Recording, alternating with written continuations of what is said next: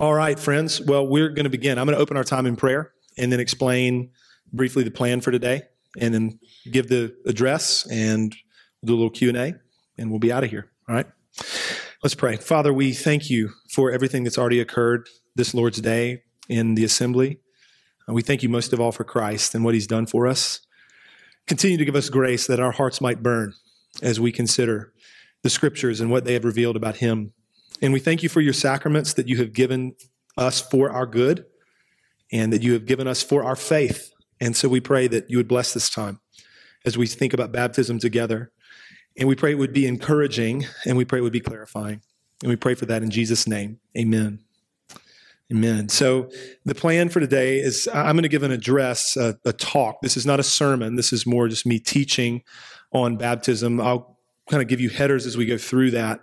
After I'm done giving the address, we'll take like a super brief intermission, just enough time for us to slide this backward.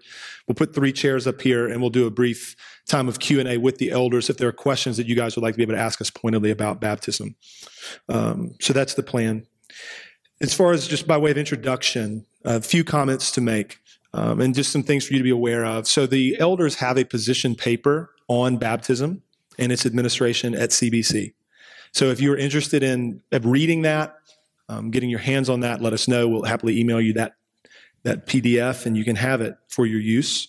Another thing I would say, just by way of trying to love other people, obviously not that many people have stayed for this. It's fine. If there are questions about baptism that arise, I would encourage people to ask us for a copy of the paper and also encourage people to listen to the audio that is being recorded today. So do that. That'll serve your pastors well. And of course, we're happy to talk about anything you want to talk about. All right. So let's go ahead and get on with this. Introductory comments here. Theologically defined, baptism is a secondary matter of doctrine. And just really quickly what I mean by that. In terms of doctrinal categories, oftentimes Christians, helpfully, have distinguished doctrine into various categories of importance, issues of primary doctrine or primary matters of doctrine, as they are so called, are things that we need to agree on and believe to be Christians. Like historically speaking, Christians must affirm these things. Those are primary issues of doctrine. A secondary issue of doctrine, rightly defined, would mean, in part, that a group of Christians need to agree on this matter of doctrine in order to have a church together. Now, Christians historically may have different views on a secondary matter of doctrine, but to have a church together, we need to agree on it. A tertiary matter of doctrine, third tier, would be something that Christians in the same church can happily disagree on. Does that make sense? We're tracking together. So baptism, theologically defined, is a secondary matter of doctrine. It means in part that a group of Christians need to agree on what it is in order to have a church together. To a significant, though lesser extent, Christians in the same church need to agree on particular matters pertaining to how baptism is administered. There would at least need to be, in a local church, a shared understanding of how the elders would administer the sacrament and a willingness to abide by that and submit to that without causing division in the body. So the elders, as I've already said, have written a paper on this matter with our guiding thoughts on how we seek to administer baptism here at CBC, and that paper is largely the substance of this address. Now, the goal today, in the comments that I'm going to make, is not to set forth our view of baptism at great depth or length. That's not the goal. Nor is it a defense of credo baptism over and against pedo baptism. That's not the goal. So let's just begin, though, with some high-level thoughts about the sacrament of baptism itself until we move into more particular matters pertaining to our local body. I want to begin with how the elders understand baptism, the sacrament, what it is, what it signifies, because that then drives how it would be administered. Let's consider some scripture. You can jot these down if you're the kind of individual that likes to do that. Romans chapter 6, verses 3-5 reads this way. All of these texts, listen for the principle and the truth of union with Christ, because in short, the elders of this church understand that baptism is about our union with Jesus.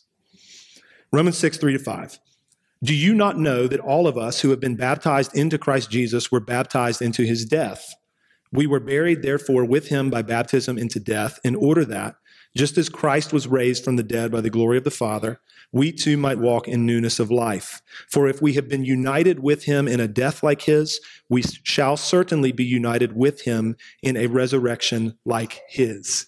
Again, union with Jesus. Galatians chapter 3 and verse 27. Galatians 3:27. For as many of you as were baptized into Christ have put on Christ. Get baptized into him, union with him, you have put him on. That's what baptism is about. Colossians chapter 2, verses 11 through 15.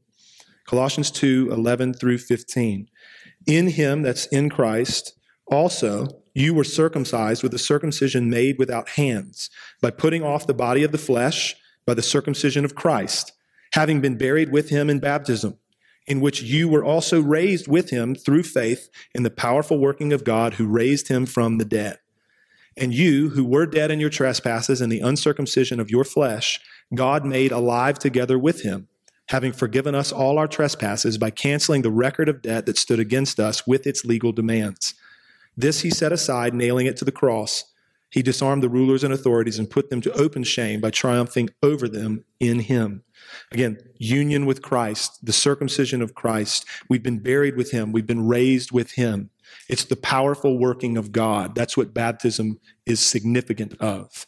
1 Peter chapter 3, verses 20 and 21. When God's patience waited in the days of Noah, while the ark was being prepared, in which a few, that is 8 persons, were brought safely through water.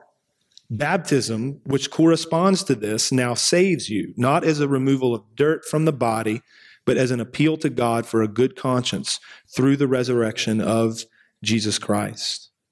Acts chapter 2 and verse 38. Acts 2 and verse 38. This is Peter speaking on the day of Pentecost.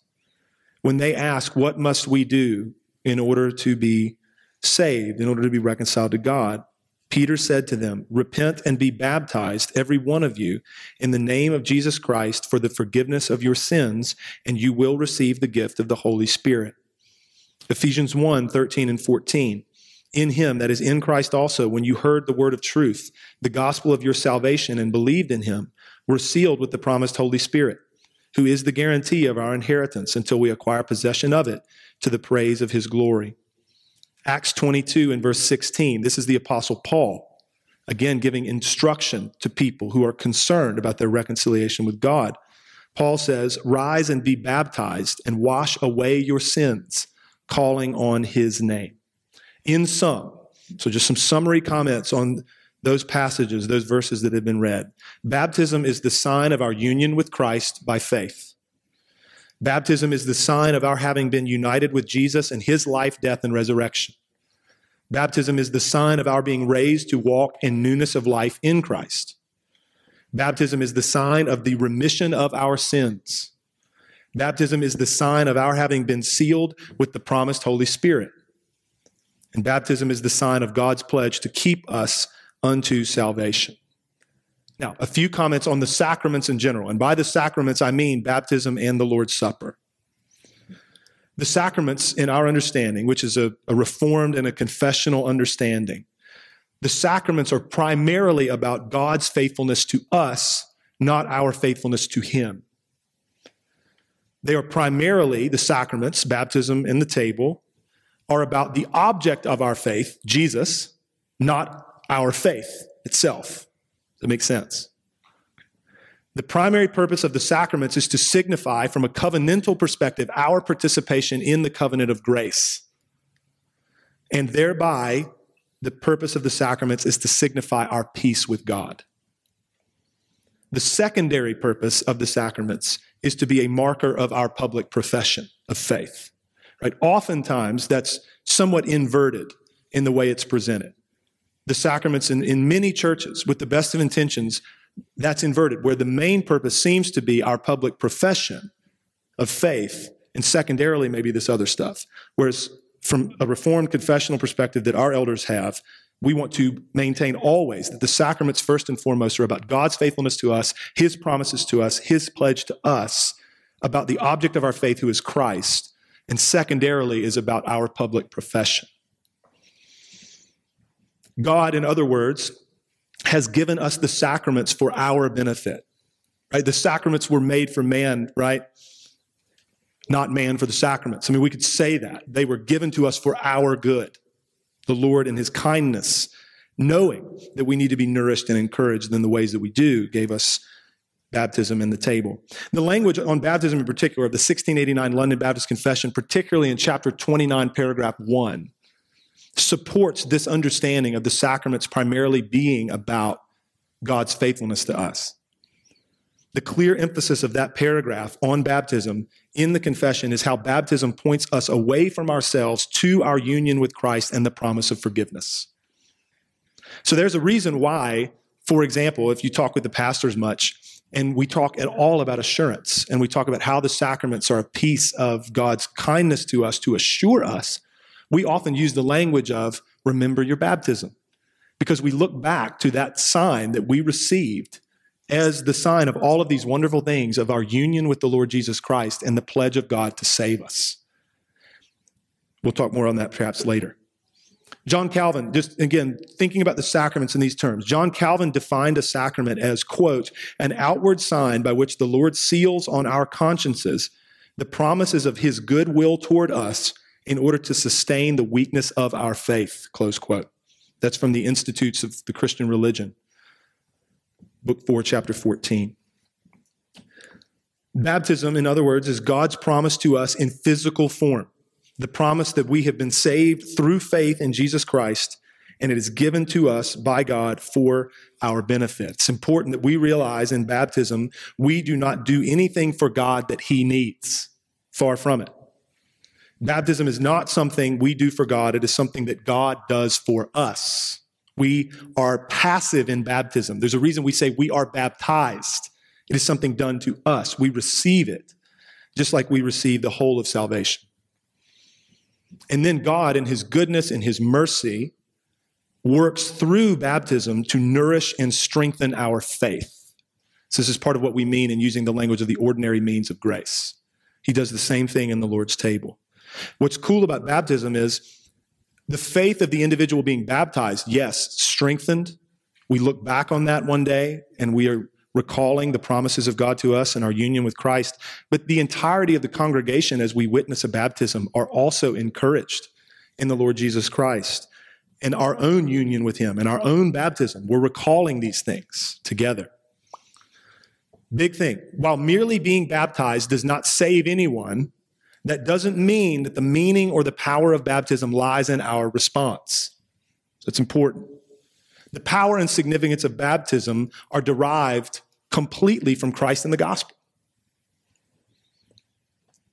The power and the significance of baptism, in other words, do not come from faith, but actually are given by God for our faith to sustain it and strengthen it. This understanding of baptism that I've just outlined is historically reformed, it's covenantal, and it is not unique to the elders of CBC. The reason that we've begun with all of this, just to be crystal clear in our time today, is that our understanding of baptism will necessarily reflect how we think it should be administered and how we consider baptismal candidates. So next header in my outline, just for you as you're tracking with me, what we look for in any baptismal candidate. What we look for in any baptismal candidate. All right, so the summary sentence is this. In any baptismal candidate, we are looking for a sincere profession of faith in Christ.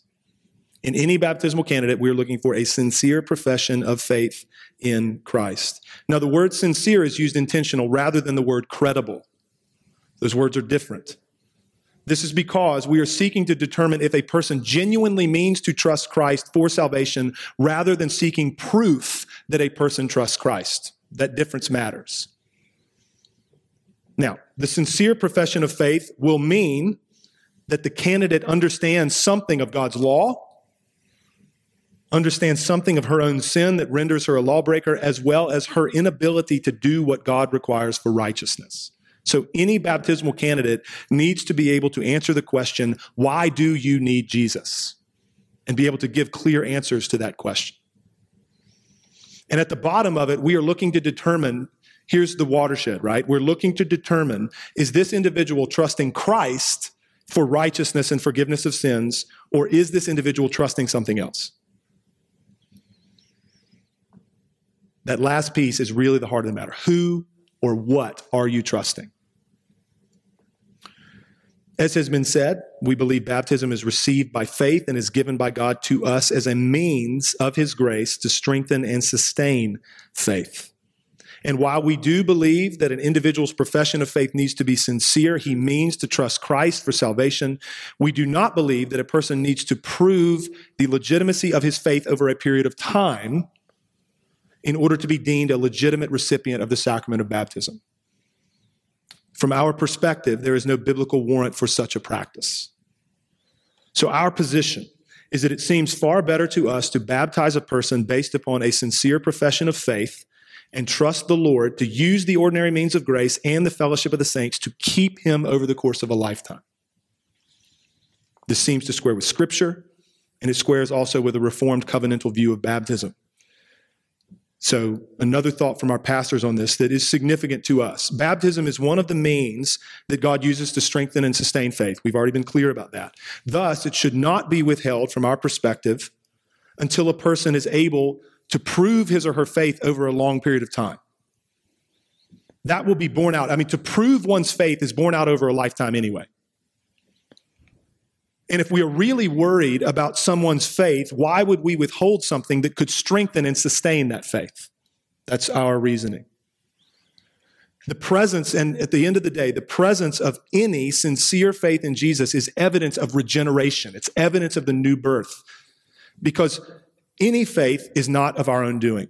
Any faith is a gift of God and therefore deems a person a worthy recipient of the sacrament of baptism. Now, important note. Of course, if the individual in question begins to demonstrate obstinate, hard-hearted, unrepentant sin down the road after his or her baptism, the church is to practice discipline. The Lord has given us that mechanism. And then we'll be talking about church discipline more even next year. We have plans for a pastoral address on church discipline in January, just for us to think well about it, what it is, what it's for, what it's not, all of those things, the purpose of it. It's a restorative means and measure. We seek to be thoughtful as elders. We seek to be thoughtful in our evaluation of baptismal candidates, and at the same time, we do not want to erect unnecessary barriers to entry for those who mean to trust Jesus. Next header, the baptism of young people. The baptism of young people. All right, so any Credo Baptist church, any church that practices believers' baptism, that aims to be responsible in its administration of the sacrament of baptism, must thoughtfully consider how to administer baptism to younger people. It should be noted that a paedo-Baptist position, infant baptism position, does not eliminate the need for thoughtful consideration of young people when it comes to the sacraments. In a paedo-Baptistic church, the often agonizing question for them is not when to baptize, but it's when to admit to the table, because you need to be confirmed. That's true for Presbyterians and capital R Reformed Church folks. That's true for Lutherans. There's a confirmation that must occur. For us, we're answering and asking that same question really at the same time, because in our understanding, when one is baptized into membership in the church, one is a communing member, a communicant member of the church. So consider the landscape with me for just a minute of Baptistic churches in our context and various practices that exist out there. First thing that we would want to say is that the practice of many Baptist churches over recent decades is lamentable to us, particularly churches of the Southern Baptist Convention, many of them. These lamentable practices would include mass baptisms, spontaneous baptisms, fill the tank Sundays, in the seemingly flippant way that even very young children are baptized with regularity. That is lamentable to us, the way that that's done. The damage of these practices is only exacerbated by the fact that they usually occur in a church where there is not sound law and gospel preaching, and there is also not a real understanding of meaningful church membership, nor is membership practiced in a faithful way. So when you combine flippancy with respect to the sacrament, a lack of law and gospel preaching, and just no practice of meaningful church membership, damage is done. And that is lamentable and concerning to the elders of CBC. There are no doubt a number of people who have been deceived by the irresponsible administration of baptism at the hand of Baptist churches. People who have been baptized at one time when they were a kid, or it was at a camp meeting, or it was at some revival, or it was, they had a fire truck up on the stage, whatever it is, and they were baptized, and then later on in life have no concerns for the things of God. But I was baptized one time, and what do I do with that? A lot of damage, a lot of harm. And we certainly want to guard against such irresponsible and harmful practices. Another line of thinking, a thoughtful, considerate line of thinking, often occurs among some of our Calvinistic Baptist friends. And I would say Calvinistic, they may not be covenantal like CBC, might not be confessional like CBC, but Calvinistic Baptist brothers and sisters. Some in that stream hold off on baptizing people, until they reach adulthood, 18, 21 years old. Sometimes it's 18, sometimes 21. The age is really irrelevant. For churches that take this approach, exceptions, of course, can be made, yet it's highly unusual for a person under 18 to ever be baptized. And the reasoning from that perspective goes this way. It's thoughtful, right? It's well-intentioned. Baptism needs to be administered thoughtfully and only to those who have made a credible profession of faith in Jesus. If a child is raised in a Christian home and in the church, there could be any number of reasons he might profess faith in Christ that are illegitimate. These reasons could include the approval of parents. They could include the accrual of social capital with others in the church, etc. And so, in order to legitimately evaluate the profession of faith of a child raised in a Christian home and in the church, we as the church need to wait until she feels the pull of the world, the flesh, and the devil, which in the minds of many does not really occur until the child goes out on her own. Alongside this is the concern to not deceive young people into thinking they're Christians when they may not be, which would occur through prematurely or illegitimately baptizing them. So this is kind of a side note along these lines. This has become an even more heightened concern of contemporary Calvinistic Baptists due to the prevalence of easy believism and nominal Christianity that have resulted from bad doctrine and practice in many Baptistic churches. So this is a heightened concern in the last, let's say, 30 years. The reasoning here is that we are saved by faith and not baptism. Because if the objection were raised in a church that thought that way, well, is it not bad that we're withholding baptism from people who are legitimately trusting Christ, sincerely meaning to trust Christ? The answer to that typically is that we are saved by faith and not baptism, which is true. And it is better to discourage a few than to deceive many. It's better to discourage a few, those who are regenerate and have baptism withheld from them. It's better to discourage those few than to deceive the many who were prematurely or illegitimately baptized. And so, because of the potential for deception, we should err on the side of caution and withhold baptism until a young person becomes an adult and can thereby demonstrate credible and sufficient evidence of his or her conversion. That's the reasoning. So that's some of what exists out there, kind of two, I don't want to call them extremes, but you understand what I mean. There's this position and this position. As far as CBC is concerned, when it comes to the children and young people of CBC, the elders seek to thoughtfully engage them when they make professions of faith in Christ. We aim to be anything but flippant as it regards their baptism. That said, we see the practices of many of, in particular, we've already talked about how lamentable the one is, but even with respect to our Calvinistic Baptist friends who withhold baptism, we see those practices to be grounded more in prudence that is driven by human logic and thinking more than it is driven by Scripture. And we, for our part, want to be driven by Scripture and not prudence. We want to land in Scripture, not prudence. So these practices of withholding baptism until adulthood are not explicitly taught in Scripture, nor are they necessarily inferred from the clear teaching of Scripture. Now, in saying this, I want to be super clear. We do not impugn the motivations of any of our brothers and sisters who think this way. We trust the motivations are really good.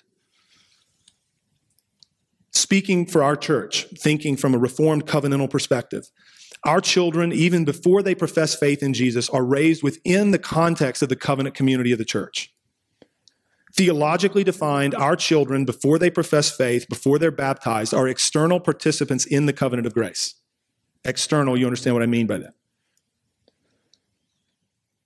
Because God is faithful to us, because he works through the ordinary means of grace in the church, because he works through the prayers of his people, and because he works through the corporate witness of the church, parents at CBC should expect their children to come to faith in Christ. To be clear, we don't presume upon God. It's not presumption, but we expectantly hope in him to bring our kids to faith, even as we seek to bring them up into what we do here.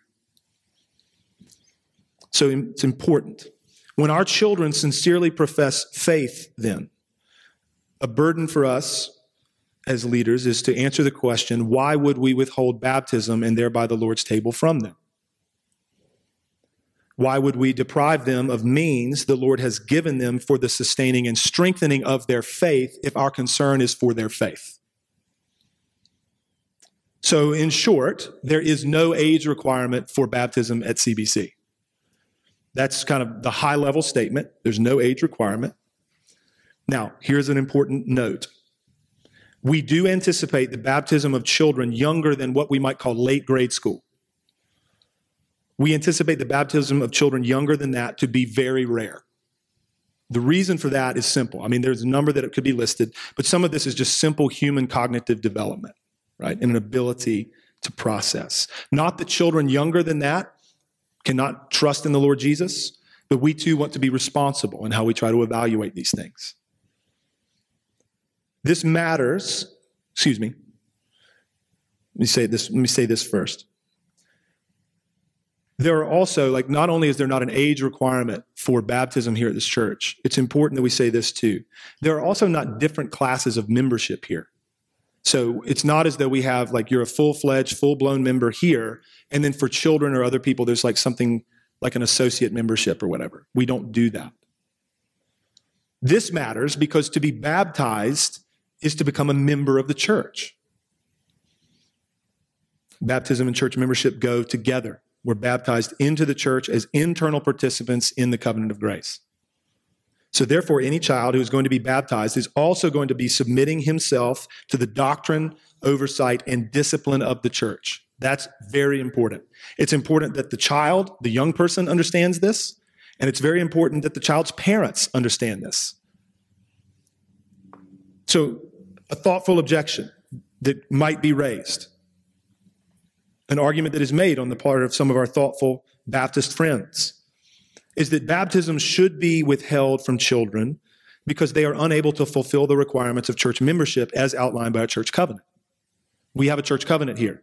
There are things that we have in that covenant that we commit to do and how we commit to live for one another. Those things are outlined. And some will raise that objection. Well, can a 12-year-old, can a 14-year-old really do that? And our answer is that a child or a young person can legitimately fulfill the requirements of church membership as is appropriate for a person at her station in life. So track with me. An example that some will raise. Well, in a church covenant, we have language about financially supporting the ministry. How is a young person, how's a 12-year-old going to do that? To which we would say, well, what he or she may do with money that he or she may have, that's a secondary conversation.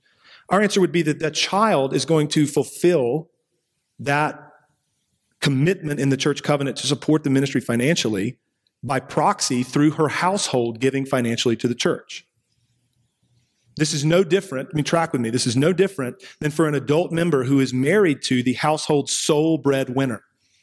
You don't make the money in your house, let's say, you're married to the person who does, but your household gives to the church.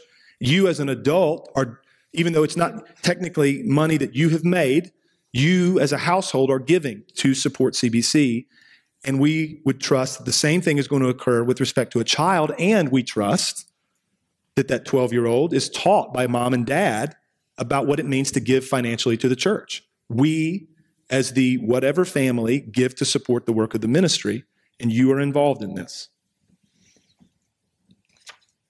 So what will this look like? What would this look like? And to be super clear, this is not a change in trajectory. I just want to make that plain. This is how we've always operated here. I just know that there's a lot of new people at the church. The elders know that there is so much turnover in the membership. The last time we gave a talk like this was in the first year of our church's existence to outline this practice. And so it seems wise to us to do this periodically. So what does this look like? What will this look like? And you guys have seen, even our membership roster. I mean, those of you who are members here, and I think our youngest members are teenagers. I mean, so it's not as though we are running off and saying that we're going to start baptizing a bunch of small children. I don't want to be misunderstood in that way. So our counsel, what do we want to do? How do we want to practice this? Our counsel to parents always has been, when your child is professing faith, be thoughtful, be patient. This is even more necessary the younger a child is. We encourage parents to have regular conversations with their child over the course of an extended season. It is important that parents gauge the persistence of their child's profession of faith in Christ, as well as their thoughts and desires pertaining to baptism and church membership. So you want to talk about this not one time and then bring it to the elders. You want to be talking about this over a seasons of time. It's good to regularly ask a professing child questions like, why do you need Jesus? Why do you want to be baptized? Why do you want to be a member of the church? Because all of these things go together. Talk through those things. Reason with your children. These questions spark conversations about the gospel, about the meaning of baptism, about the nature of church membership. And so after parents have been talking with their child for a period of time, the elders are also happy to begin meeting with the parents and the child in question. As to the number of these meetings and the duration of time over which they occur, it's case by case. There's no formulaic approach to this. And at some point in the process, if interest persists, if the profession is persistent on the case of a young person, we encourage them to take meaningful membership class, the same ones that all of you who are members have taken.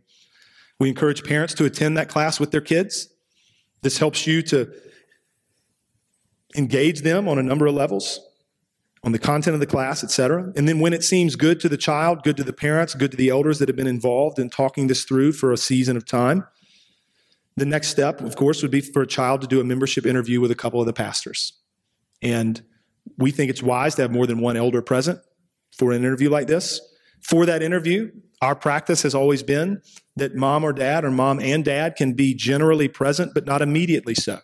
So, for example, in our current church office context, mom and dad would sit in the lobby where we would do the interview with the child at our conference table in the back portion of the office, just so that we are able to talk and engage this young person like we would any other baptismal candidate or any other candidate for membership. Once the membership interview is completed, the regular process of elder deliberation, elder recommendation, and congregational affirmation would ensue. So that's pretty straightforward. Concluding remarks. We're about done. At CBC, we seek to be driven by Scripture and our doctrine and practice, either by the explicit language of Scripture or by clear and necessary inference. And based on Scripture, we've outlined even today some of our views of baptism from a covenantal perspective. We've outlined a reformed view of the sacraments, and that is the position of our pastors. And this is significant for every member of our church. It's encouraging. Leave here today as you think about baptism. It is encouraging that our baptism is about God's faithfulness to us to save us. We all look back to our baptism for strength, for encouragement, and for the reminder that we have, in fact, been united to Christ. There we were at one point in the past, meaning to trust Christ, and here we are today, trusting Him. And we have not produced that in ourselves. He has done that. So our understanding of baptism no doubt affects how we talk about it, how we talk with and evaluate any baptismal candidate in our midst. And final statement, just by way of putting a bow on it. Our posture with any person that sincerely professes faith in Christ is to baptize that individual as a sign of his union with Christ by faith, and then allow the Lord to use the means of grace in the context of life in the church to keep him. So that's it from my comments. So what we're going to do is take, Mackenzie and Rob, you guys can go ahead and come forward. We're going to take a 60 to 120 second intermission right here. And we're going to put chairs up here and we're going to grab mics and we'll just open it up for some Q&A. Anything you want to ask, we're happy to talk about. And we will end this when it seems appropriate to do so. We will not be here all afternoon. Ask questions that are, you think, of a general interest that other people would be interested to hear the answer to. But if it's a sincerely held question, don't leave it unasked. This is the opportunity for that.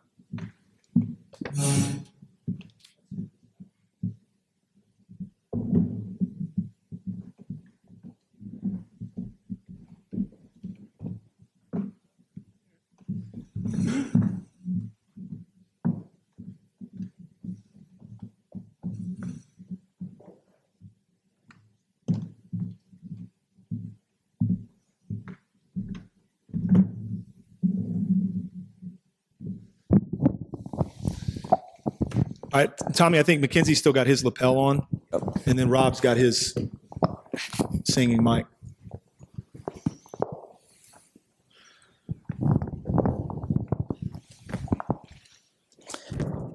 Good grief.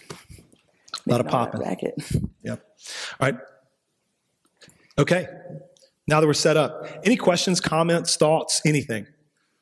You can just kind of raise your hand. We'll try to identify it. If it's not substantial in volume, we'll try to repeat the question. When we'll sit, if there are no questions, then we'll sit here awkwardly for 2-3 minutes and we'll be done, I suppose. Okay. We'll go right from my right to left. Eddie, Sandy, and then was it Mary Beth? No, Chris. All right, so we'll go Eddie, Sandy, Chris. Great. Just very quick. There's a paper that you guys have Written. Okay, and that is currently available for Adobe. So I am happy. We have not published it in any way. It's possible that we may start putting some of our elder position papers on our website. We may. At a minimum, though, all you need to do is email me, Mackenzie, or Rob. But since we're in the office during the week, email one of the two of us. We'll happily get it to you. Yep. Sandy. The elder position paper, has that been since So we had the position of our elders in terms of how we administer baptism, no age requirement, that kind of thing, has always been the practice. We gave a talk on that in 2016. It was, I think, December of 2016. And I've got the notes from that talk. The paper, though, has been more recently written just to outline this more formally for us in perpetuity, for it to serve as a guide for this matter. Because we in thinking about it, you don't do everything at once, obviously, as you start a church. But now that the church has been established and matured, and we've given this address before, we see how the church is growing. There's turnover in the membership, et cetera. It seems wise to have a paper that will then serve as the guiding paper moving forward. So the paper is written in the last year. The thoughts contained within it are not new, certainly not new to me. And the thoughts, the viewpoint, whatever outlined in said paper is what we envision serving our church moving forward. Does that answer your question, Sandy? Great. Chris. So you talked a little bit about rebaptizing. If I can use Sure. that term. Yeah, you can use that term. It's not a thing. Yeah. And I can talk about that. Yeah, explain that. So what if you have like a 12-year-old with a Bible? Right. And is excited. Right. Gets baptized. Right. And then goes home from camp. Right. And is not part of the church. Like there's no evidence of regeneration. Nothing there. Yeah. And they're 20, they have a lived experience with the faith. If they want to be baptized again, would you baptize them? Yeah. I can speak first, and then if you guys want to say Sure. anything.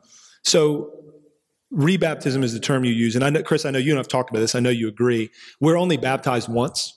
And so you might have gotten wet the first time, but you weren't baptized, right? So that's how we would answer that question on the one hand. So our posture, though, because it's a real thing, like people, adults come to us wanting to join CBC, and we ask as a part of the membership interview, tell us about your baptism. And there are many who say, well, I was baptized at 8, or I was baptized at 11, or I was baptized whatever. And like, I just don't know. Like I had no interest in the things of God moving forward. My life looked like hell. And yeah, and then in 25, I think I trusted Christ legitimately. And then, I had to think about things, and I've not been baptized again, but what should I do? That's a common question. So our, again, encouragement to people is reflect back on that time and ask yourself the question, were you sincerely meaning to trust the Lord Jesus? Because God's sheep stray, right? I mean, that's just the fact of the matter. And so are you a straying sheep who was converted, who has come back to the fold, or was that a false profession and now you are being, you're legitimately converted at 25? I mean, only the Lord knows that, one. But that's why we always point people back to, do you think that you meant to trust Christ? And if people tell us yes, Our general encouragement is what I said in the talk.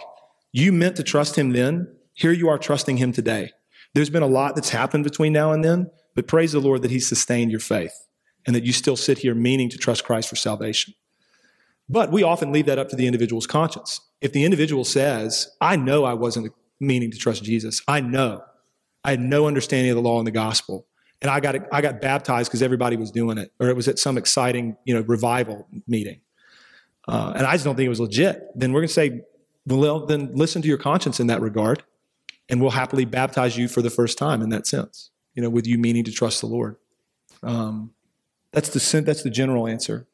And that testimony is common, and that's a result of some of that lamentable practice that we talked about, where people are baptized sometimes the day they profess faith. And even in saying we don't ask people to prove their faith over a season of time, that by no means should be understood to say that we're just going to baptize people the day they tell us that they trusted Jesus. We're going to have conversations about that and evaluate that profession and the like. You guys add anything that you want there, because in terms of how you've talked with people about it. Yeah, and there's a difference, too, between someone who goes to a church camp, is baptized, and is just isn't even a part of the church at all after that. Yeah. And they come to you with this testimony of, I'm not sure, where someone being raised in church and just having a lack of assurance because they're looking at their life, or, that's different to me in terms of when you're asking someone, do you think that you were meaning to trust Christ? So it's like I was raised in the church. The church baptized me. I mean, I'm going to take...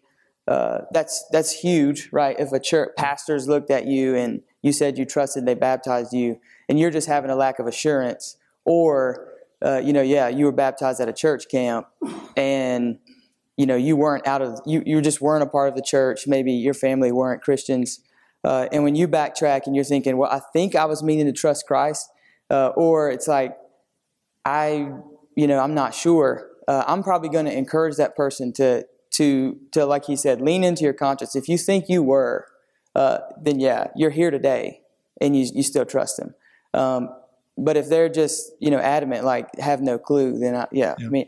But my point in saying everything I just mumbled was whether they're raised in the church or not, after that baptism is huge. Yeah. One thought from me that was sparked by what he said, in thinking about our a covenantal reform view of baptism and how we talk about the sacraments. I am inclined to think that an individual who reflects back on her life or his life, it's like, I'm not sure that I was a Christian, but I think I meant to be. My life's been up and down since then. I'm going to lean heavily upon the faithfulness of God in having kept that individual, right? Because of the fact that our God is a covenant-keeping God. And you, as imperfectly as it may have been, you knew you needed Jesus. And you were baptized as a sign of your union with him. And the Lord has kept you through many trials, and many storms and all those things. And yet here you are trusting the Lord. And that is not of your own doing. It's something that he has done. And so that's why we err definitely in that direction. Remember your baptism. Remember God's faithfulness to you. But if you are just adamant, there's no way I was a Christian, then we'll happily baptize you. Rob, any other? No, just that the benefits of baptism are for believers, the sign of union with Christ by faith, the newness of life, the death and resurrection, the sign of resurrection with Christ, excuse me, and God's pledge to keep us unto salvation. There was no regeneration at the point of baptism, and none of that took place. Sure. Right? So we understand that to not be baptism. Kind of like you said before, it's just you got wet, but if later on you trust Christ, then baptism should follow. Right. Then even if you participated in a baptism event at some point. Yeah. Chris, I don't know if that spoke to your question decently. All right, Blake. And maybe kind of piggybacking on Sandy's question. Yeah. In order to be an elder of the church, would you have to affirm this particular position, or potentially one day if there's 10 elders? Right. Could one be, hey, I'm actually a lot more kind of Calvinistic, prudential, but still be a part of the church? I just personally wouldn't feel comfortable baptizing a 13-year-old. Right. Or like, hey, all the elders, we've got to be in total alignment based on that kind of primary, secondary, tertiary. Yeah. So I'm going to make a very high-level comment first and then speak to your question second. I mean, in a general sense, on on high level matters of doctrine and philosophy of ministry, the elders have to be united in mind. That's clear. When it comes to the administration, like I would say the high level view of the sacrament in terms of, and just sacraments in general, of that, being about God's faithfulness to us and not our faithfulness to him primarily. They're given to nourish and strengthen faith. Secondary purpose is our profession, etc. Those things matter most when it comes to this. In terms of particular thoughts about the administration of the sacrament, there will need to be a unity of practice amongst the pastors. As far as whether we would require an elder to affirm everything that has been stated on this stage is not something that we have talked at length about, because we know that that's something we're going to deal with on a case-by-case basis as we talk through this. There's no formal, written down policy on what extent of unanimity there would have to be on the administration of the sacrament. The view of it would matter.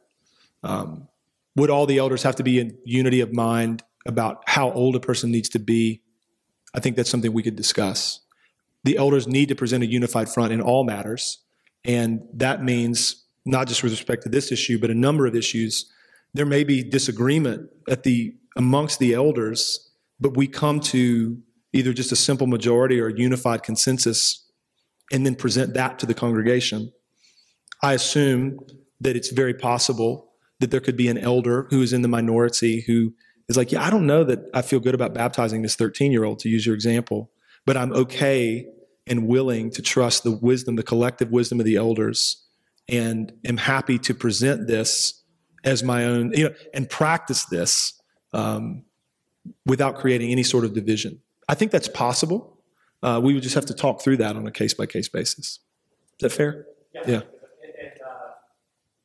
I want you guys to ask. Baptizing, minors, if you will. Yeah, sure. You use the phrase expectantly. Parents raising kids as external, coming into grace. Mm-hmm. You should expect them to get saved. How, kind of in a hypothetical world, how do you think it would look for someone who brings a friend? Their teenager brings a friend to church, not from a believing family, and is like, hey, man, I think I believe what Pastor Justin preached. I think I want to be a Christian. How does that look for someone who's not being raised in a healthy church family of healthy church family? It's a great question. Yeah. I'm happy to speak to it and say, do you guys have thoughts on the first part as fellow elders?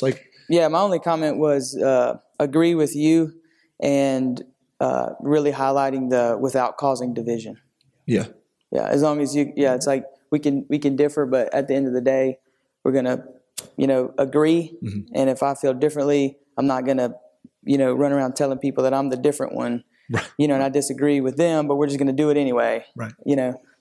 It's gonna be us. We have agreed. I think that's the key to, No, in agreement. Nothing. Okay. Yeah, I think, Blake, your question about what if a teenager at CBC brings a friend? I think in some ways, and this is where I think there's agreement even between us and let's label it the more Calvinistic Baptist view. I think children who are not raised in a Christian home are actually a simpler conversation for many people because there's not that accrual of social capital issue. I'm not pleasing mom and dad by professing faith in Jesus. In fact, it's probably going to be awkward. It's going to cost me more, obviously, if I'm a teenager of non-believing parents. And if I don't have a friend set where everybody's a Christian, and I haven't just been kicking it with people in the church my whole life, and now all of a sudden at 15, I have decided that Jesus is the Christ, and I need him, and I'm a sinner, and I stand condemned apart from him. I think for many people, that's a simpler decision, but it would still be one that would be approached with wisdom, thoughtfulness, take our time.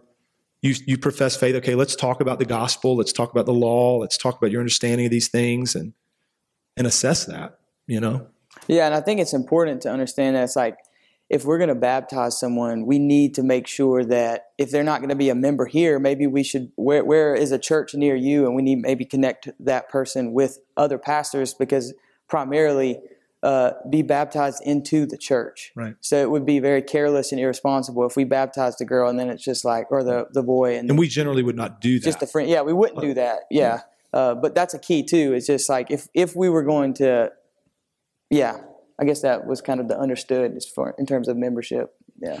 Yeah, I mean, almost with almost no exceptions, if we're baptizing somebody, they're becoming a member of CBC. The only exception to that would maybe be a hypothetical case of this person's from out of town, they're here for a period of time, extended season, they're moving away, but they think they've been converted under our ministry while they've been here. I mean, you could come up with something, and we would baptize them with the understanding that they're going to be joined with another gospel preaching church in due time. But Rob, do you have thoughts on that? Like I'm just trying to think of experiences I've had with folks that got saved as teenagers and but their parents were unbelievers, and the church has always just rallied around them. Try to incorporate them as much as possible to their life within church. Sometimes parents don't want them to come to church anymore, so navigating all that and as much as possible teach them about the Word of God, about the doctrine, let them experience the body of Christ, and in time, the baptism piece will come up. Yeah. I mean, and where this becomes precarious, and I'm going to mean to be thoughtful in how I say this, and this is where the church of discipline piece is important. For the teenager who's a member of CBC, we all know what it's like to be a teenager, and we all know the things that you do, I think, experience a lot of the pull of the world, the flesh, and the devil as an adolescent, and as a teenager, as a high school student, whatever. And that's where the fact that becoming a member means that the minor, the young person, is submitting to the doctrine and discipline and oversight of the church, and the parents are doing the same. That matters a lot. If a teenager is in some kind of immoral sexual relationship, and the elders in the church come, and say, this is not okay, then, depending on the posture of that individual, there are things that may have to be dealt with, in terms of their membership and their standing and things. And that's what we would be standing by in doing this as well, is that we are going to faithfully seek to pastor, and the church is going to watch over the minor just like it does the adult, and the minor and the minor's parents, guardians, are submitting to the discipline of the church in the matters. So, just a thought. Blake, does that answer your questions? Speak to them anyway. Other questions, thoughts, comments? Chelsea, yeah.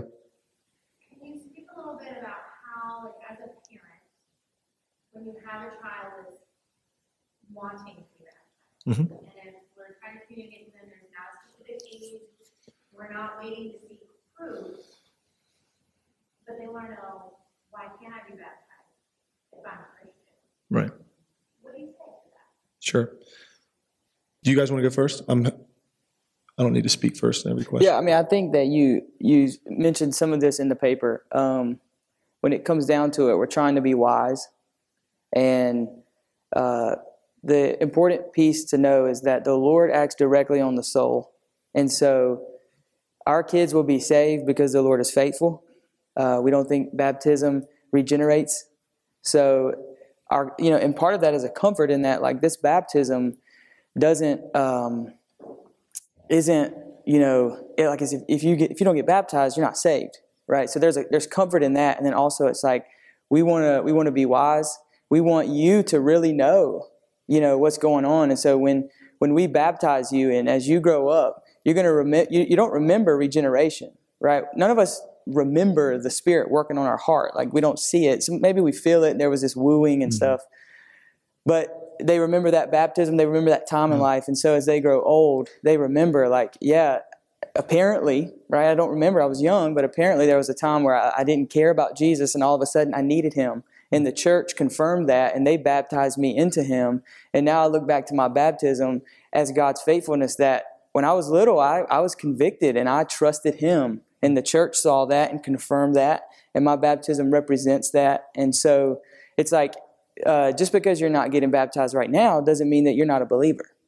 It's like, so just because, and I think that's safe to say there. It's like, I think if I continue talking, I will ramble. So trying to make what I said sound better, but I think I said what I wanted to communicate. It sounded good. You look good. Well done. Well done. One thing that I would add as well, and Justin touched on that with the paper, but just use it as an opportunity to engage with a child about faith matters, as far as like, who is Jesus Christ to you? And just let them talk and see what they hear. Why do you want to be baptized?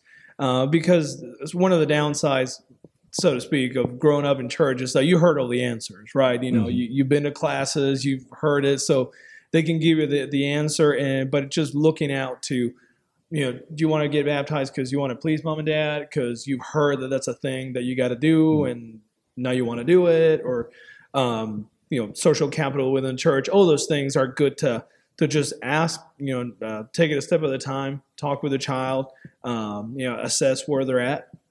And then, yeah, you know, there's a point that you think, well, I think this kid really has the right idea in mind. Okay, well, that can be, you know, addressed with the elders. But I would say first, obviously, just start with asking those questions. Who's Jesus to you? What is baptized? Why do you want to be baptized? And also understanding that it's just not the act of baptism as well, but is baptism, the Lord's Supper, and church membership as well. Amen. You know, so that the child can understand that this is a big thing, you know, and I want us to think about it. Yeah, one ahead. comment Yeah, just off yeah. of him that made me think, and this is a perfect time to really start to associating all of these things: union with Christ, membership into the church. Yes, this local church and the universal church. Like, use this time to make baptism really, really important, you know, to your kids, so that when they are baptized and when they think about their baptism, all of these things that we've said that I never grew up hearing, you know, came to this understanding. It will mean that for them. And so then as you parent them, it's like, you know, you can keep reminding them to look to their baptism. And that would be awesome if they understand baptism that way. I mean, aside from the general comments about, you know, use wisdom, be patient, all those things, a few general comments about just, this is not me trying to just talk about parenting in general, but I do think pastorally, just thinking about children and how to navigate some of these things. I do think some Baptists, again, with the best of intentions, sort of overblow the Jonathan Edwards, like vipers and diapers thing, where we almost create this sense in which it's us and them. You know, it's like us, the regenerate folk, and then our kids. And I personally, for my own children, but also as a pastor of this congregation, I want it to very much be a situation where our children understand that they are being brought up into this, and that this is something that, like, I'm here, and I do understand. As they grow in age, we're going to continue to teach them what baptism means and what this table means and all those kinds of things. And there's a reason, like, this table is useful in that you're not coming to acquire these elements every Sunday, and there's a reason for that, and we need to talk about that. But I want it to be an us thing and a we thing. And so, like, I know in my own home, we use we language about the things of God. Do I understand that all of my children are trusting Christ? No. But we pray. And I pray very simply. I don't pray, for example, and I'm not saying that you have to do this. This is me just talking. I don't pray and say, Father, we pray that you would sustain the faith of mom and dad and that you would give faith to the kids. I pray, Father, we pray that we would all trust Christ. Like, we pray that we would all believe in Jesus so that we might be rescued from our sins. That's what we do. I'm not saying you have to do that. But I'm couching everything I'm about to say with that. I think you want to bring your kids up into what we do in the church, anticipating them coming to faith, not presuming upon the Lord for it. But this, again, is where if the child, that context matters, right? Because if the child's being brought up that way, then that makes the conversation about baptism in the church easier to have, I think. Because it's not this antagonistic thing where, like, I'm assessing you, you know, and I, as your father, am going to pronounce your regeneration or not. But it's like, no, we want to be thoughtful about this. And, like, I want to encourage my kids, if you're trusting Christ, you're united to him. And he has atoned for your sin and given you righteousness, and he'll raise you imperishable. And so let's talk about this. You say you believe in Jesus. What do you mean? I ask my kids regularly, like, why do we need Jesus? And just see what they say. And if they start giving a bunch of good answers, I take notice of that. And it's like, all right, let's talk more about that. You know, we'll talk about the Lord's table. Like, do you guys know what that is? You know what that means? You know, things like that. I mean, try to have those sorts of conversations. And if I have a child that is, because my oldest two kids would profess faith in the Lord. Josiah will be 8 the day after Christmas. Noel's going on 7. They both would absolutely tell you they believe in Jesus. And they both would tell, I mean, Josiah could give excellent answers as to, we need him, you know, to die for our sins because we're sinners. We need him because he's perfect and we're not. and all that. And we need him so that we'll be raised from the dead. He can say all that. And is he a Christian? I don't know. I encourage him in his faith. And then as he grows older, we'll talk more pointedly about baptism and membership. How old will that be? I don't know. Has he asked? He has not, pointedly. My trust. Noel has. Work through the, Right. like, oh, in the moment, you know, like the Bible says, Right. when they're pointedly being like, well, I want to do this. Right. Why can't Noel is the more of the, constitutions of kids matter. You got to know your kids. Because like Josiah is a sweeter, this is terrible that I'm like doing all this right now. Josiah is kind of a sweeter, like just more mild child when it comes to these things. He's not the kind that would say, well, I want to do that. He's going to so the first time he says that, it will be noteworthy. Whereas with Noel, she is just all about, I want to do this because it's there and I want to do it. Well, why can't I do that? That's her posture. So in that sense, I'm like, well, yeah, she's talked about it a number of times, and we talk about it each time she does.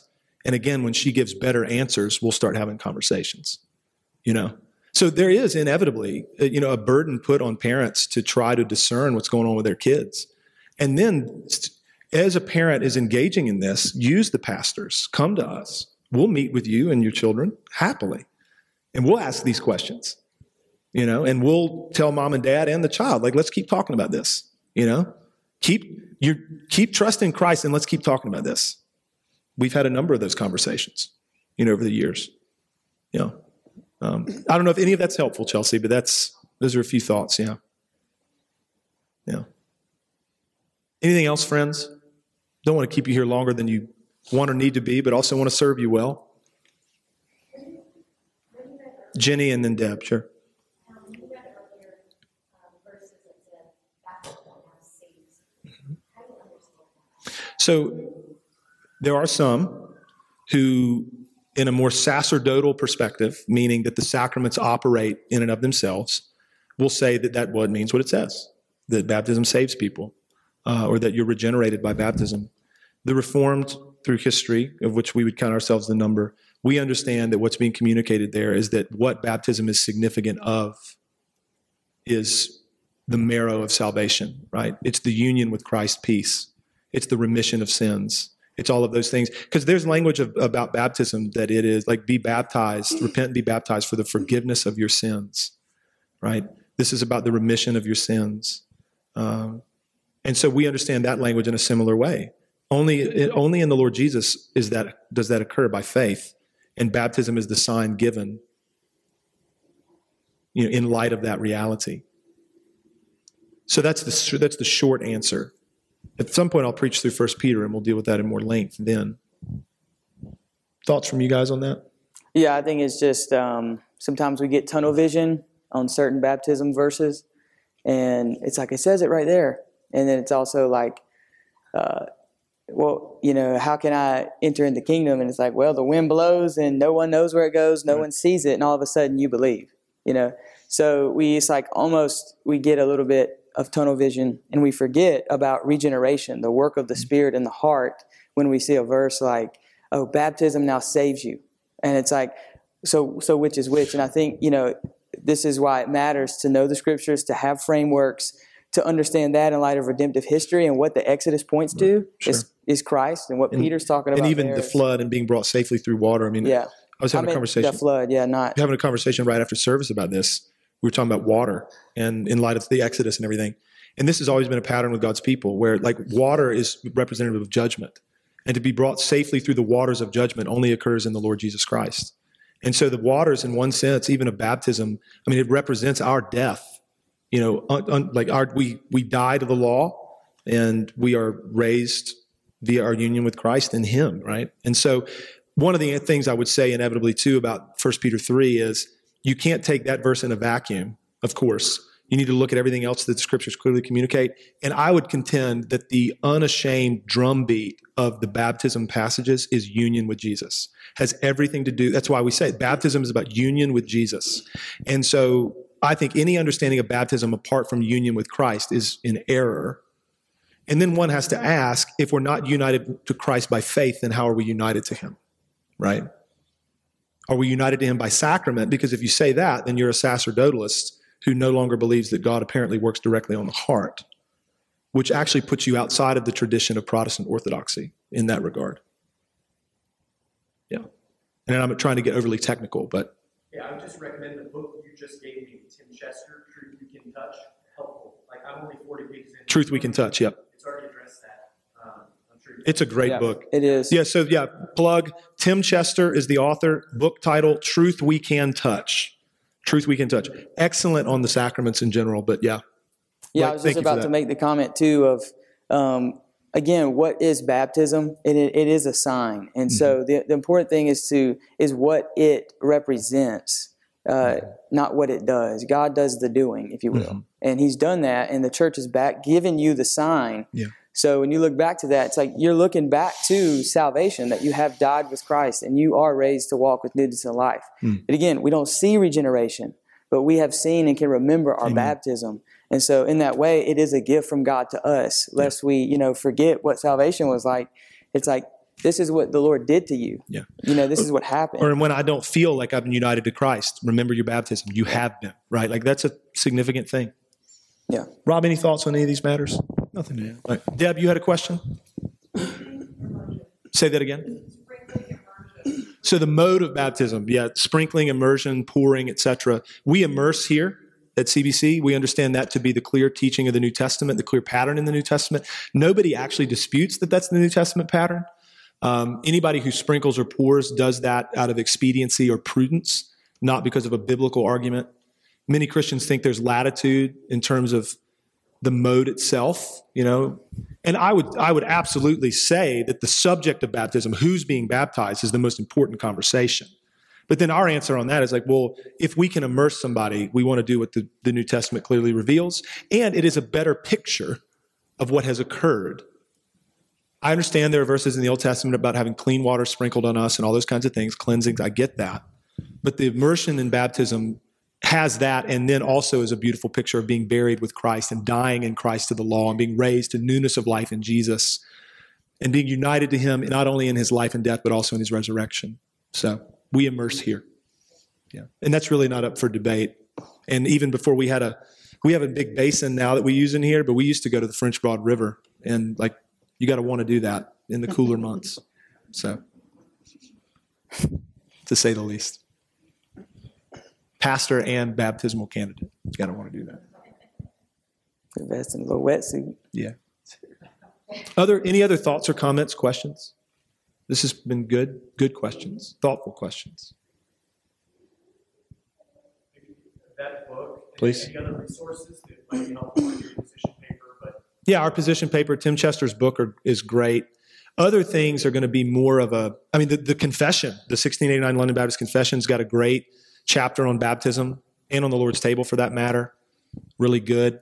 Other than that, it's going to be larger resources, more like systematic theologies and things that I could potentially recommend. But I'd say start with those. I think the low-hanging fruit that I would recommend, Tim Chester, Truth We Can Touch, our position paper, and then also the London Baptist Confession. Other things that pop into your brains? Anybody else out there thinking of a great resource on this that I'm just blanking on right now? Okay. Anything come to y'all's minds? Yeah, start with those, though. I think that's a good. Cool. Anything else? And come talk to us, too. So if you have questions, talk with us, and we'll happily engage on any of it. All right. Excellent. Rob, you got a microphone in your hand. Of course, we all got them on. Why don't you pray for us? Dear God, we thank you for the Lord Jesus Christ. Thank you for the sign of baptism that points us to what you have done for us and in us, Lord. And we thank you for that. Thank you for that assurance. And may we always continue to look to you as the author and perfecter of our faith, Lord. Dismiss us in peace today. In Jesus' name, amen. Amen. Much love.